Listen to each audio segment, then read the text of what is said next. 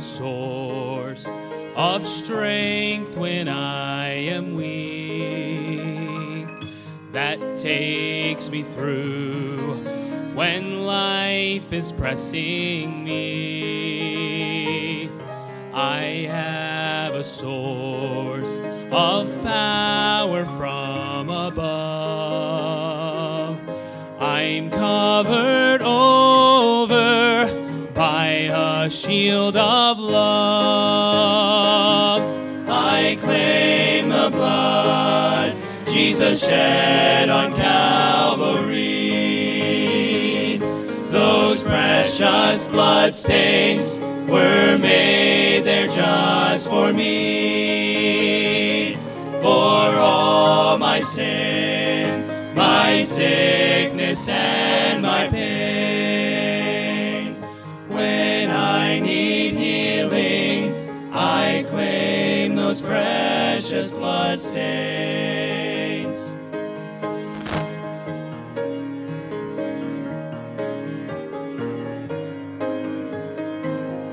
I do not know how others make it through, who do not go to Calvary as I do. For there's a healing, cleansing stream that flows with peace that only His redeemed can know. I claim the blood Jesus shed on Calvary. Those precious blood stains were made there just for me. For all my sin, my sickness, and my pain. When I need healing, I claim those precious blood stains. I claim the blood Jesus shed on Calvary. Those precious blood stains were made there just for me. For all my sin, my sickness, and my pain. When I need healing, I claim those precious blood stains. When I need healing, I claim those precious blood stains.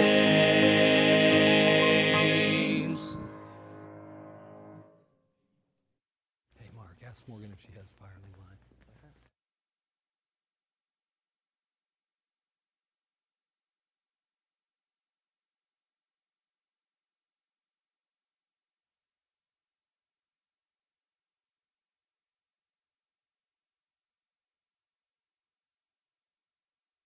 There we go. That's better.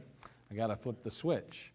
We began our message this morning. We were talking about this idea of being connected with God, and we had of course, our extension cord and the three-prong extension cord, and we recognized that the two of those, we discussed those earlier on in the month, and we recognized that the one prong of the extension cord is likened to the Word of God. The other one is to prayer. And then finally, we started talking about this third prong, which is basically the ground. And that's kind of where we were today. And we started talking about the need for the ground. And we said that the ground protects us, and that ground in that wire keeps us safe from shock or possibly potential harm. And we turned to 1 Timothy chapter 3, verse 15, and turn there if you would, as we kind of kick this back off and as we kind of get back into this message and this lesson, if you will. But we said how important it was that this ground is in place. And again, we got to plug into the eternal power source. And if we're going to stay connected, we've got to constantly be in the Word of God, constantly be in prayer, and we need to be in the local church. And we said that the believer is in need of grounding more than ever these days. And why? Because there's such a surge of sin and sorrow plaguing our world. It's obvious that our culture and our society are moving in a different direction than God and His Word, and as a result of that, we really do need the house of God probably more than we can even imagine. And 1 Timothy chapter 3, verse 15, notice this is kind of how we brought it together, because we know that last prong is the ground, but we kind of tied it to the church through 1 Timothy chapter 3, verse 15. But if I tarry long, that thou mayest know how thou oughtest to behave thyself in the house of God, which is the church of the living God, the pillar and ground of the truth. And so we said that the church is described as the pillar and ground of the truth. And again, how important is it then that we are grounded? And in this, the way we're trying to tie it together, obviously, this last prong is the church. It's the local church. It's the grounding wire, if you will. It's the portion that we need to protect us and to keep us safe and strong. And we said that the confidence in the church has waxed and waned through the years, and it's under attack all the time. And people have a different view of the church than they used to have. I'm talking about not only believers, but just the world in general. I know in my own life, as I go into hospitals and different places, whether it be to visit someone or just to represent the church under certain circumstances, you know, it used to be a big deal. Oh, it's the pastor. Nobody cares about the pastor anymore. You know, this mentality and idea that he puts his pants on the same way I do has gone way overboard. Okay? Now, I don't put my pants on like you do. I literally jump into them. Okay, because that's what pastors do, all right? All right? But the fact is that there used to be a sense of, you know, like you'd see a DR in front of someone's name, doctor. And boy, you'd say, wow, they've went to school a long time, and wow, they've earned that title. You know, and then you'd see all these different things, and then you'd say reverend or pastor, and people would be like, oh. And you say, oh, you just want people to bow down to you. You just want to think you're better than everybody. No, but I'll tell you this much. It bothers me that in the hospitals now, they don't think you're special and needed in the lives of people anymore. It does bother me. I used to have special parking spaces that said clergy on them. I'd pull right in, run right up, come back out, pull right out, right up front. Man, I mean, it was right there. You say, well, that ain't fair. And that's exactly the attitude of the world today. It's sad that maybe some of you feel that way. You know, pastors spend hours going out visiting people in hospitals, and the last thing we need to be doing is worrying about paying for our own parking. Do you know you got to pay for your own parking as a pastor now in one of the hospitals locally? It used to be you could carry a pass and they'd give you a stamp and you didn't have to pay for parking. That's changed. You say, well, why should you get any special favor? I'm not saying that I should, but I'm saying this. We've gone the wrong direction. That's my point. If we'd have never started that way, then fine, that'd be the norm. But we did have that attitude that, man, pastors and church workers, that's important. People need a spiritual foundation and a base. That's every bit as important as any doctor. Man, nurses used to say, oh, the pastor's here. Excuse me, pastor, we'll get out of your way. Now they're like, hey, we're doing some things. You have to come back later. I waited 45 minutes to see somebody the other day, and I eventually had to leave because they continued to work on that person instead of saying, Pastor, could you at least come in? I know they'd love to see you and pray with you at least. And they wouldn't do that. That's right. Amen. That would have never been that way 20 years ago. Right. It's changed. It's totally changed. And again, the attitude that the world has toward the house of God and toward pastors and church leaders, it's changed. There's a different attitude. And unfortunately, it has crept into the church itself, and even Bible believers, people that name the name of Christ, don't recognize and understand the absolute necessity of the local church, which grounds us, which ultimately provides us some stability and strength that enables us to stand against the tide of evil, that helps us to be protected against the surge of sin in our culture and our society. He said the church is the pillar and the ground of the truth. It's essential in the life of the child of God. And again, we are just exposing ourselves to all kinds of attacks, exposing ourselves to deception like never before because we do not recognize the need of the local church in our lives. And I know I'm talking to the choir tonight. You're here. But I think it's important that as you filter through friends that say they're Christian, that want nothing to do with the house of God, you need to step up and say, hold on. How in the world could you possibly do without the church? How's it possible you can be a Christian and not need the house of God? I think it's important that you are a voice of reason and responsibility of the gospel. In 1 Peter 5:10, the Bible said, "But the God of all grace, who hath called us unto His eternal glory by Christ Jesus, after that ye have suffered a while, make you perfect, establish, strengthened, settle you." Man, that sounds like grounding to me. And so we ask the question, what do we find at the local church that keeps us connected to God and grounded in the faith? Well, we said we know we have to have the Word of God. We have to have prayer if we're going to stay connected. We know our connection's not based on what we do, it's what Christ did for us. We understand that, but there's that element where we said of our relationship versus our fellowship. And we talked about that already over the last few weeks, so I'm not going to go over it all again. But boy, we need that fellowship to be sweet. So we need to stay connected in a very intimate, personal way so we can experience the presence and the power of Jesus Christ in our life. So how do we do that? Well, the Word of God and prayer and the local church. And we said, so what do we find at the local church that keeps us connected to God and grounded in our faith? We said, one, a pastor. You find a pastor. And as we turn to Ephesians chapter 4, verse 11 and 12, we recognize that He gave some apostles, some prophets, some evangelists, pastors, and teachers for the perfecting of the saints, the work of the ministry, the edifying of the body of Christ. And we said, wait a second. So we're a body. We're not just a building. We're a body. So this pastor is a gift according to Ephesians 4, and that gift is not just to a building, it's to a body. It's to you personally as a believer because you're part of the body. We noted that, and we said how vital and how important to the body is the pastor. Well, he's vital and he's important because he's used to perfect the saints, to do the work of the ministry, to edifying of the body of Christ. He's there to make you complete, to provide Bible application. He's there to make you strong and to encourage you and build you up. The pastor's so necessary, so needed. Yes, amen. What do we find at the local church that keeps us connected to God and grounded in our faith? A pastor.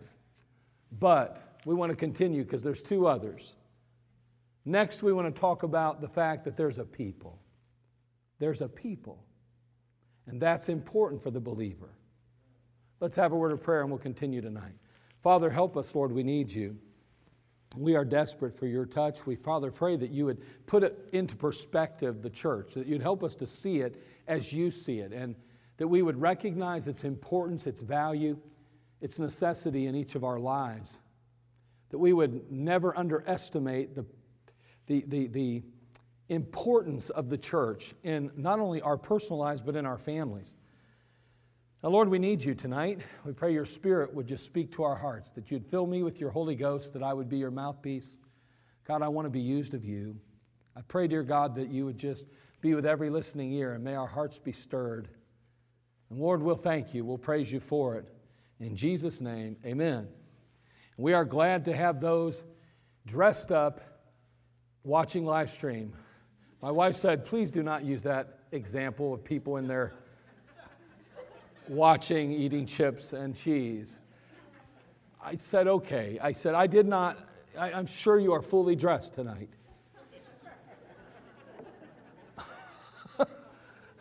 And we're glad to have you, unless you should have been here because you were able. Then we wish you were here. Okay.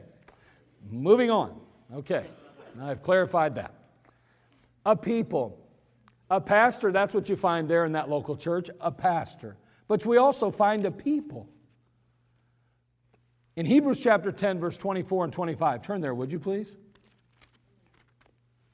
Hebrews chapter 10. We're trying to remain connected. We want to stay connected to God. We want to remain grounded in the faith. Well, the local church is important because of a pastor. It's important because of a people. Look at what it says in Hebrews chapter 10, verse 24 through 25.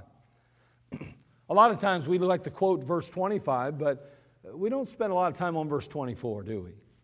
Notice what it says, and let us consider one another to provoke unto love and to good works, not forsaking the assembling of ourselves together, as the manner of some is, but exhorting one another, and so much the more as you see the day approaching. Notice that verse 24. It begins by saying, and let us consider one another. Let us consider one another.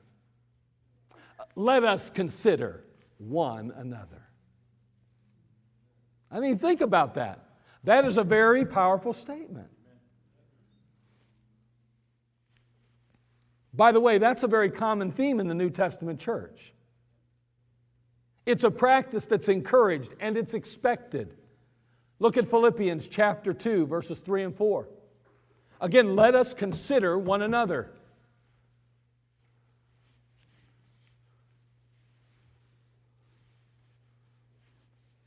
Well, how does that look and how does it play out? Well, in Philippians chapter 2, verses 3 and 4, we note exactly how that works.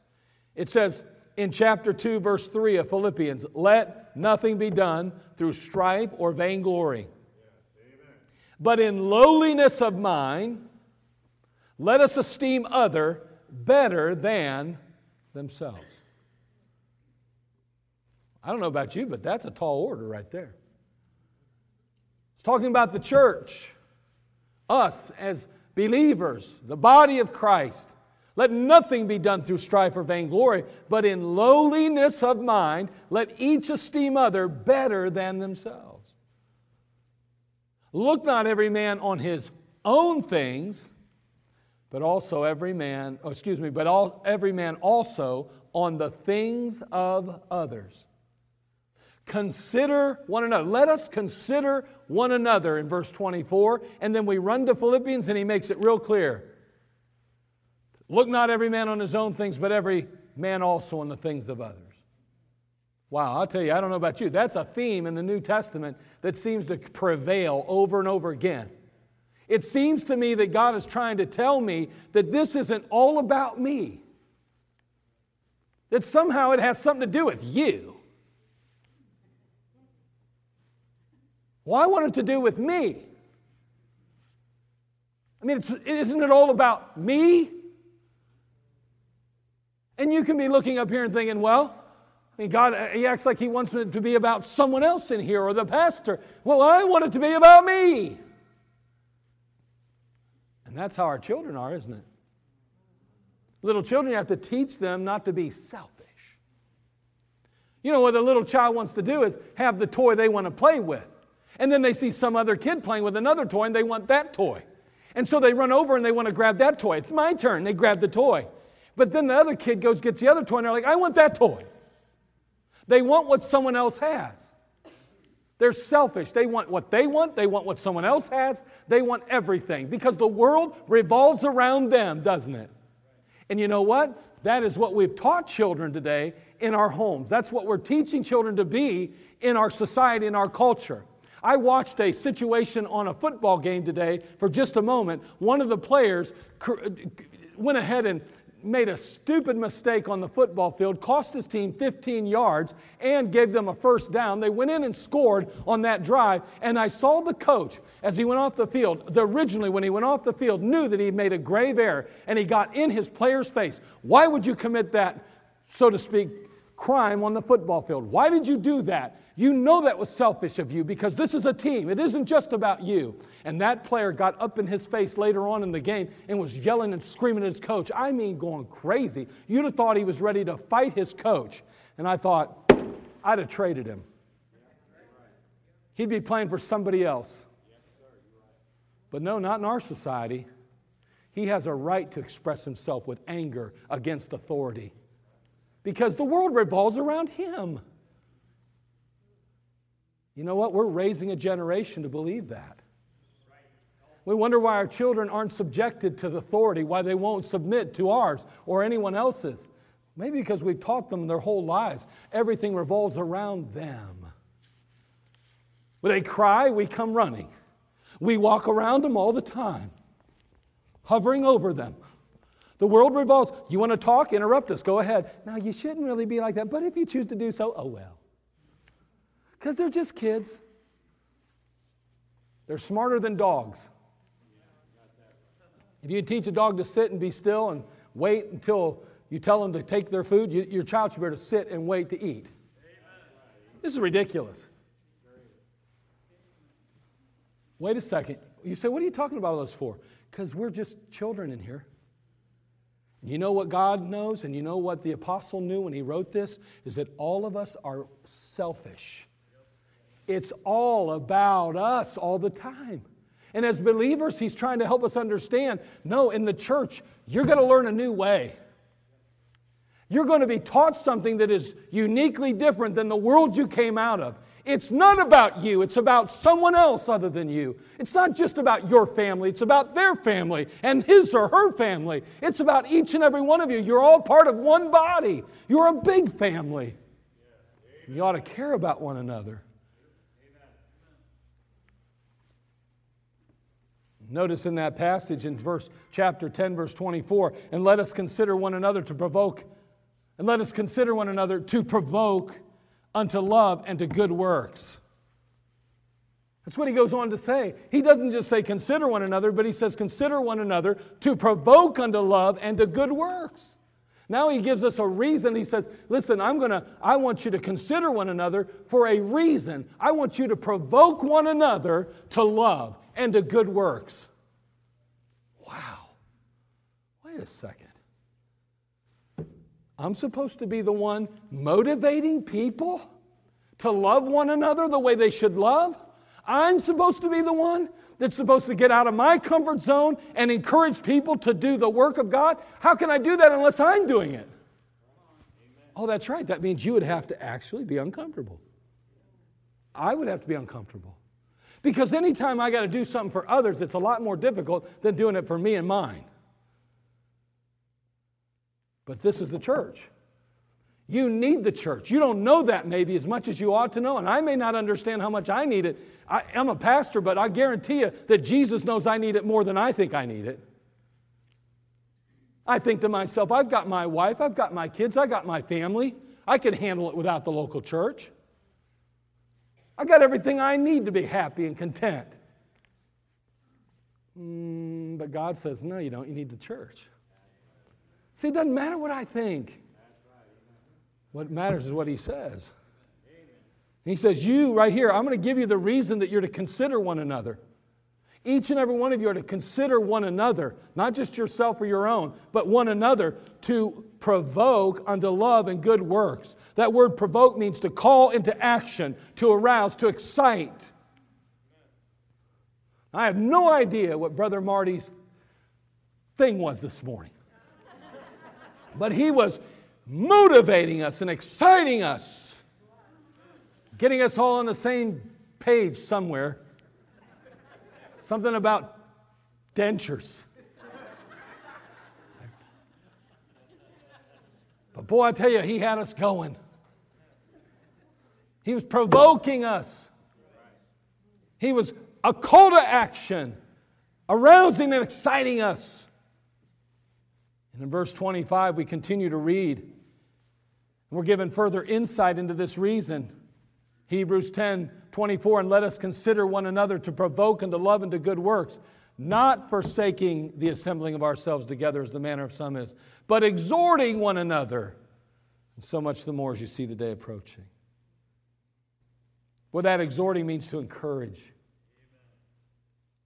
And so much the more as you see the day approaching. What day? The day of Christ, that's right. The day that Jesus Christ returns. And it's not going to get brighter, it's going to get darker probably. Boy, we need encouragement. We need one another. We need each other to uplift and to encourage and motivate and move us and to ignite us for Jesus. The church is a place that believers gather in order to motivate one another to love God, each other, and the lost. The church is a place that believers gather in order to motivate each other to do right and to take a stand. The church is a place that believers gather in order to encourage one another to remain faithful in the midst of the storms of life and the constant attack of Satan. There's a people here. A church is no stronger than its people. And I understand that the Lord is the head of the church, but we comprise the body. The body of Community Baptist Temple is only as strong as you and me. I read find it here. I read a little piece the other day that speaks volumes of truth. It goes like this. This is my church. It is composed of people just like me. It will be friendly if I am. It will do a great work if I work. It will make generous gifts to many causes if I am generous. It will bring others into its fellowship if I bring them. Its seats will be filled if I fill them. It will be a church of loyalty and love, of faith and service, if I, who make it what it is, am filled with these. Therefore, with God's help, I dedicate myself to the task of being all these things I want my church to be. A people. Man, I want to stay connected with God. Well, you're going to need the local church. Because there you find a pastor. There you find a people. We all need encouragement. We all need each other. And more in the day in which we live, where there's so much distance between what the world is teaching and believing and what the church stands on. Oh man, let me tell you what, you're going to need the church if you're going to truly be faithful in the work and the walk that God's given you to do. It's impossible to live in that world over time without any other believer encouraging and helping us. Amen. And by the way, God didn't expect you to do that online. Well, I have an internet friend who's a Christian, and we fellowship all the time.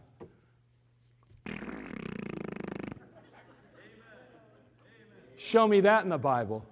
Well, God didn't catch up to all that mess. I mean, it was way back then when it was written. You know, they didn't know anything about all this modern technology. That's right. Oh, that's right. John was transported to the book of Revelation where he wrote the book of Revelation. He literally saw the future. He wrote down what he saw. Oh, God couldn't. Maybe he did see the internet. Maybe he did see all that mess. But for some reason, he never said, provoke one another through the internet. No, you do it through the local church. You consider one another in the local body. That we are really making mistakes in this area. I'm just going to throw this out. I wouldn't let my 2-year-old hold my phone and play with it. I just thought I'd throw that out there. Just throwing it out there. Because you got a pastor in a church, he's supposed to try to encourage and help you. Get them off that junk. They don't need it. Let me tell you something. They'll be okay. 5 years old is plenty early enough.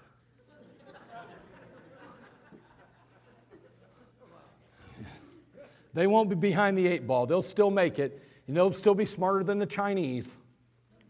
Remember that when you was growing up? Well, they're going to take over the world because they actually go to school. What are you going to do? You guys aren't learning nothing. And we used to, remember in the day, we used to actually compare ourselves to other nations in our education. Well, you know, the foreigners over there, they study a lot of hours, and we're cutting back on our school. Boy, America's going to go down. And now that's considered racist if you say anything like that. No, that's just called reality. If you don't study, you don't get smart. But I guarantee you, your kid doesn't have to start on a smartphone at the age of 2 in order to keep up with the Chinese, the Japanese, or the Germans. They'll be all right. They'll make it. So I'd throw that in there. They do need the church, though. See these little kids running around here, tripping us all up. You're like, whoa. And you're like, slow down, start walking, don't run. That's cool. They need to hear it. But boy, they need that more than they need this. Yeah, I know. I'm meddling now. A pastor of people. Finally, number 3. You know what you find in the local church? You know what we find at the local church that keeps us connected to God and grounded in our faith? A purpose. I touched on it this morning real quick, and I just threw some verses at you. It's not what I had for you, but look, if you would, at Ephesians chapter 2, verse 8. A purpose. Do you know, is it okay? I mean, are we allowed? I'm just kind of curious. As pastors today, are we allowed to actually, take a stand on the culture of the Bible in our churches today? I mean, are we allowed to say that things ought to be the way God said they are? Now, are we allowed to say that, you know what, we still should dress right and act right and live right and talk right and be right? That, you know, you still should obey your mom and dad, and you should be show respect to authority. Is it okay for pastors to take that stand nowadays? Are we allowed to do that without being, social misfits and outcasts and considered to be very rude and crude and just so, I don't know, all the words that the world has for us? I don't know if we're allowed anymore. I don't know if the people want us to be that way. I feel sometimes like everybody wants us to conform to what the world is doing. And they want their churches to be more like the world. We got to be accepting of people and things. We got to love everybody. And love, preacher, means accepting what they're doing and saying it's okay. Wait a second. That's why you should need the church more than anything these days. Because this is the one place we come together in singleness of mind and recognize that God has the authority and right to tell us what is right and wrong. That not everything is okay. Just because the culture and the society say it's okay doesn't make it all right. Just because the majority claim that this is a good thing doesn't make it good. Doesn't it frustrate you to tears? Doesn't it bother you that you are afraid, and I am afraid at times, to actually express our biblical position for fear of being considered weird, outlandish, to being intolerant, nasty, and mean? That's so ridiculous. But that's the way it is. And you know what? Let me tell you what. You need the local church, and so do I.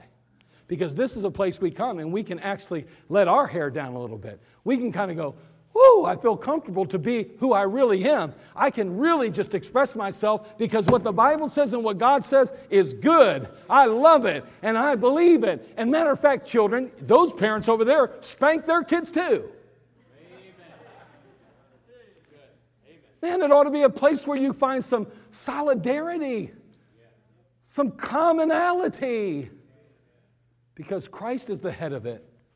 We should think like Christ and act like Christ and be like Christ. And when we come together, we can provoke one another to love and good works. And love does not mean tolerating everybody's sin, putting up with it and saying it's all right. That's not what that love is. Tell that to Jesus walking through the temple. I mean, come on, what's wrong with us? Tell that to God on Mount Sinai when He wrote the law. Everything's all right? No. No, there's some things that are right, there's some things that are wrong. Amen. Talk about equity in a world we live in. There's a God who is totally equitable. He doesn't see color. He doesn't see gender. He doesn't see any of that. You know what He sees? People. And He says, okay, you know what the rules are? The same for everyone. They're the same. You know where we come to the church? We come to the church because we know what the rules are. And we can provoke one another to following those rules, to keeping those rules, and to doing those things which honor Christ. A pastor, a people. But what else keeps us and enables us to be connected to God, grounded in our faith? A purpose. Ephesians 2:8 through 10. For by grace are you saved through faith, not of yourselves. It's a gift of God, not of works, lest any man should boast. This is the verse we don't focus on much, though. For we are His workmanship, created in Christ Jesus unto good works, which God hath before ordained that we should walk in them. Before we were ever saved, God had already determined that we need to walk in works, that we need to perform good works. That's something we're supposed to do. Believers are to work. I mean, I believe that's what the passage is saying. We're His workmanship, created in Christ Jesus unto good works. Well, to do a good work, you have to work, right? I mean, that makes sense to me. I don't know about you, but it seems to me believers are to work. We have a purpose for existing, is what He's telling us. We don't have to we're not just saved, if you will. He didn't save us just to sit and sour. He saved us to stand and serve Him. We have a purpose. Even as Adam was tasked to keep the garden, so you and I are given a work to do on behalf of our Heavenly Father. Every believer has a work to do. Every believer has a part to play. It's part of our connection to God. We can't possibly be in proper connection with God if we're not fulfilling the purpose God gave us. If we're not working as God described and shared with us. I mean, Adam gets created and he sits in the garden. He says, God, I'm sorry, I'm not going to keep the garden. But that's why I placed you there and I gave you a job to do. That is what you're to do. That's your purpose now, to do that and then to fellowship with me. And obeying me is a big part of fellowshipping. You got a work to do, Adam. Do the work. Well, that's just not for me. I mean, if you could get some computers and stuff here, I'm a techie. I don't do the gardening thing. He says, wait a second, do you get to decide what you do for me? You keep that garden. And you know what? He did. And can I tell you, God has something for you. And it may not be what you want to do. But God may want you to do it. I really didn't know for sure that God wanted me. I thought, man, are you kidding me, Lord? There's so many better people that could pastor a church. And there still are. But God said, take what I can get.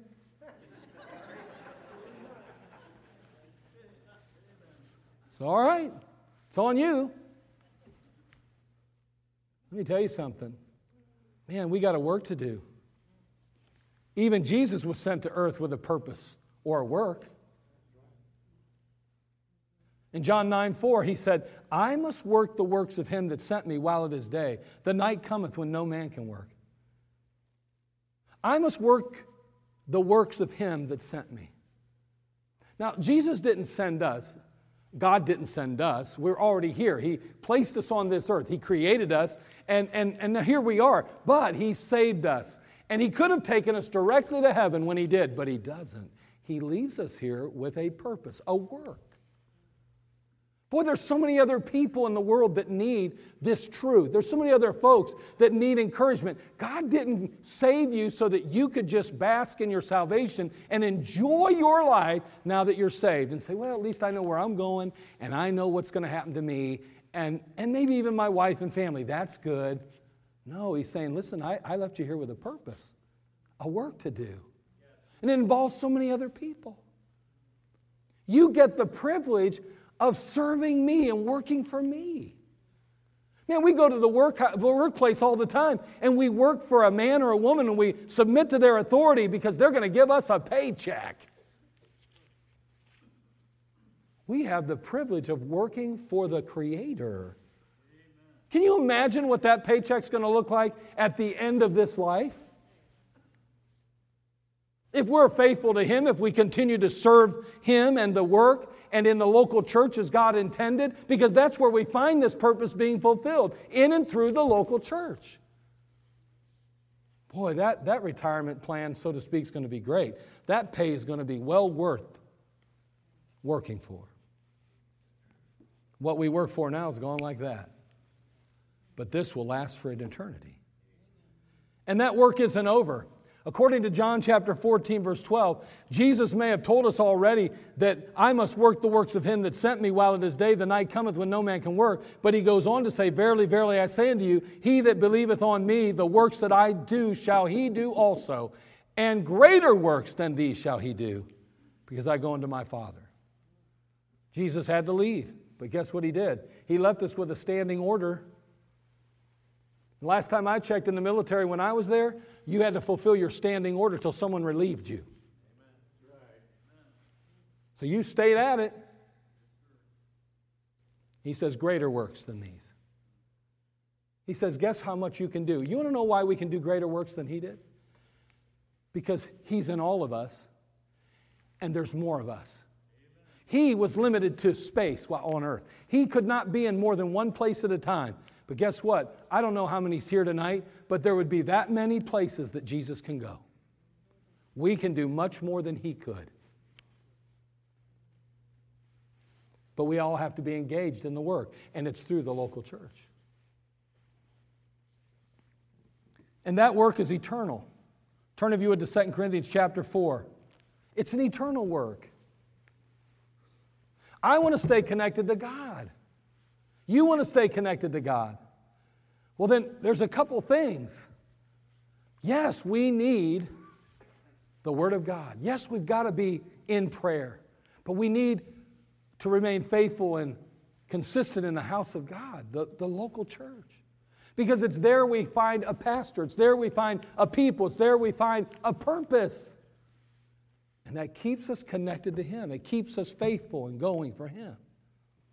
2 Corinthians 4, 16 through 18, this work is an eternal work. For which cause we faint not, but though our outward man perish, yet the inward man is renewed day by day. For our light affliction, which is but for a moment, worketh for us a far more exceeding and eternal weight of glory. I look at that passage and I marvel every time I read that. Think about that. In the book of Corinthians, think about the setting or historical setting of the passage. Consider what the Christians were going through and enduring in that day and age. And he has the audacity to say, for our light affliction. Can you imagine the Apostle Paul? How inconsiderate could he be? Doesn't he realize that we're being persecuted? Doesn't he know that I just lost a husband or a wife because they hauled them off to jail? Doesn't he know that my children had to watch their daddy die in front of their face for his testimony for Jesus? Light affliction. Light. Hold on. He says, it depends on how you look at it. By what perspective you see it. Notice he says, but though, he says, for our light affliction, which is but for a moment, first of all, he says, it's not very long in comparison to what? As we're going to see, eternity.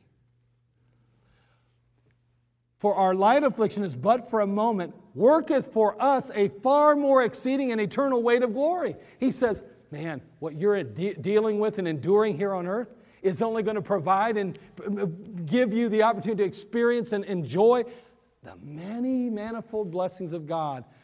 Man, look at this. He says, it's an eternal weight of glory. It's an eternal weight.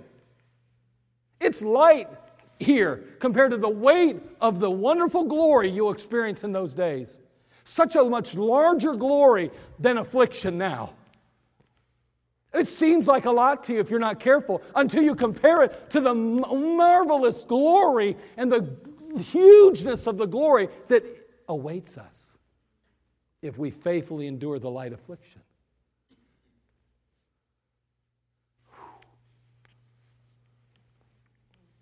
By the way, when's the last time you figured that out at home? Heard that in your own personal study? I'm telling you, the local church is needed because it reminds us of the eternality,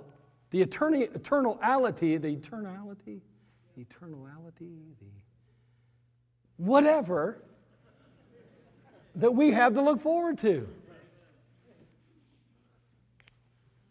Boy, I'll tell you what, he goes on to say, for our light affliction, which is but for a moment, worketh for us a far more exceeding and eternal weight of glory. While we look not on at the things which are seen, but at the things which are not seen. For the things which are seen are temporal, but the things which are not seen are eternal. Boy, I don't know about you, but you know where I get reminded all the time that there's still an eternity? You know where I really feel the best? Listen, I don't know about you, but when you're going through a real tough time, maybe you're concerned about your own life, maybe you've been given some bad news by the doctor. I don't know about you, but this is the place that I find hope. Man, when I start hearing again, over and over again, songs like I heard tonight, and I'm reminded that there's more to life than just today, that there's an eternity that awaits. You know where I hear that? In the local church.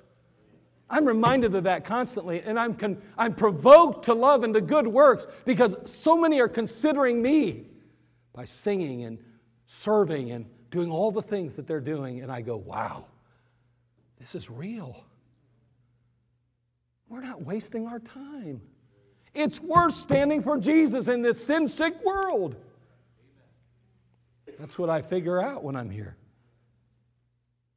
And the work needing done in the church is expected to impact the world for eternity, by the way. Everything's being done. He wants it to impact the world for eternity. See, what are you doing for Jesus Christ that impacts the world? It has an impact on the world around you and eternity. So, well, I'm trying to think. I don't know that there is anything. Man, you ought to get involved in something that is. Because that's the work. That's what God wants us to do. I'm going to be serving you some ice cream, and I think God doesn't take that lightly. At least the ladies, not you guys, you losers. I think all of it has its place, but let me tell you something. If all I ever did was serve some ice cream, I think He left me here to do more than serve ice cream. You know what I mean? I'm not downplaying little things that we do for the Lord. I'm not saying it's not important, but I'm telling you, what we do ought to impact the world we live in. And I want to get as close to that as I can. Some people can't walk. It's going to be hard to go knocking doors. Some people can't do certain things. They can't sing, so they can't get in the choir. Please don't get in the choir. But there are things we can do. Man, we could make a meal and take it to somebody and give them the gospel at the same time. We could buy somebody a pair of shoes and drop it off. And I'm not talking about our buddy and our friends who can say thank you and kind of reciprocate over the next years. I'm talking about somebody that would never maybe ever see you again even. And we're doing something to impact the world we live in, to make a difference in a life. And we do that even through the local church. We're inspired to do it through the local church. We're encouraged to do it. Our giving is in the local church. Our going is in the local church. Our life is lived in the local church. It keeps us connected to God. Because there's a pastor, there's a people, there's a purpose. You know that work will be evaluated and it will be rewarded accordingly. Look in 2 Corinthians 5, just a chapter over, verses 9 and 10, as we come to the close here. As we come to a close, not to the close. I saw there was a few clothes back in the corner there. I'm not sure where those came from, but if they're any good, save them. I'll sell them on eBay. No, I'm teasing, okay? Whatever. Okay, sorry. 2 Corinthians 5, 9, and 10. Wherefore we labor that whether present or absent, we may be accepted of Him. For we must all appear before the judgment seat of Christ, that every man may receive the things done in his body according to that he hath done, whether it be good or bad. Or the work will be evaluated and rewarded accordingly. And let's make sure we're investing our lives in eternal things. And boy, the church is a good place to go to do that because that's how the Bible teaches. We serve in and through the local church. The local church is essential. It's absolutely necessary in our lives. It's so important. It connects us to God. Yeah, you can go to your prayer closet, and you should. Certainly you can get in the Bible and study, and you ought to. But boy, that local church is invaluable in our lives. It's invaluable. 2 deputies in Plain City, Utah, they pursued a 7-year-old boy who was driving in a Dodge Intrepid on Sunday, July the 26th, 2009. Preston Scarborough, he reached a speed of up to 40 miles an hour before he finally pulled into his family's driveway, and he took off running into the house. He told his dad he got in the car and drove away because he didn't want to go to church that morning. We think, wow, that's crazy. He's just 7 years old, though. He can still be trained that the church is important.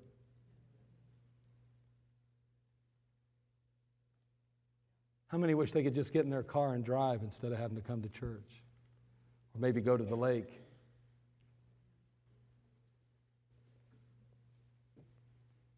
How important is the local church to you? To me?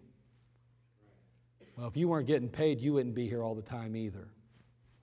I guess time will tell one day if the Lord gives me enough life to step down from the pulpit, then you can watch my life and see if I was really real or not. I think one of the most discouraging things I ever see is when older couples that serve the Lord together don't continue to serve when one of them passes. It's one of the most discouraging things I see. Or pastors who eventually go into hiding and never knock another door after they preached it their whole life. I don't know how you can do it if you don't believe it. Amen. I don't know how you can do this if you don't really mean it. At least not do it right. If I didn't do what I'm telling you to do before I was a preacher, I'd have had a hard time telling you to do it now that I am one.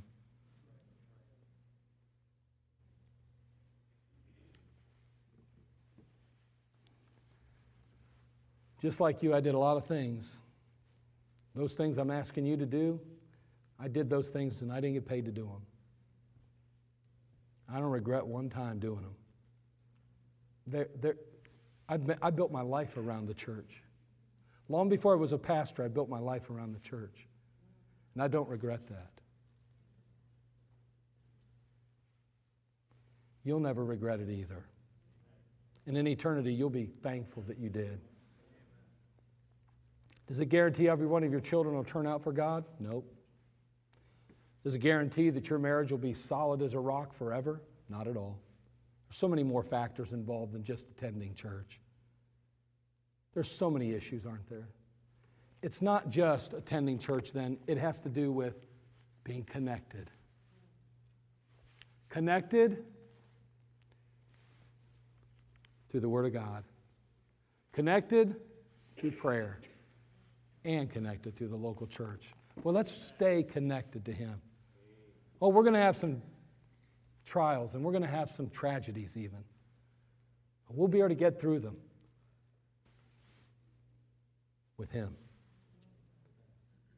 We've not seen the darkest days of our world yet. I don't mean to be a Debbie Downer, but it could get worse. But you know what? It don't matter. Because He's still good. It'll be okay. We'll make it. One way or the other, we'll make it. This light affliction is only for a moment. We can deal with it. And we can do it with a smile on our face. We don't have to be complaining all the time. Like we said this morning, we just have to be filled with the Spirit of God. Walking in the Spirit. And God will enable us to overcome and to be victorious. This is my church. It is composed of people just like me.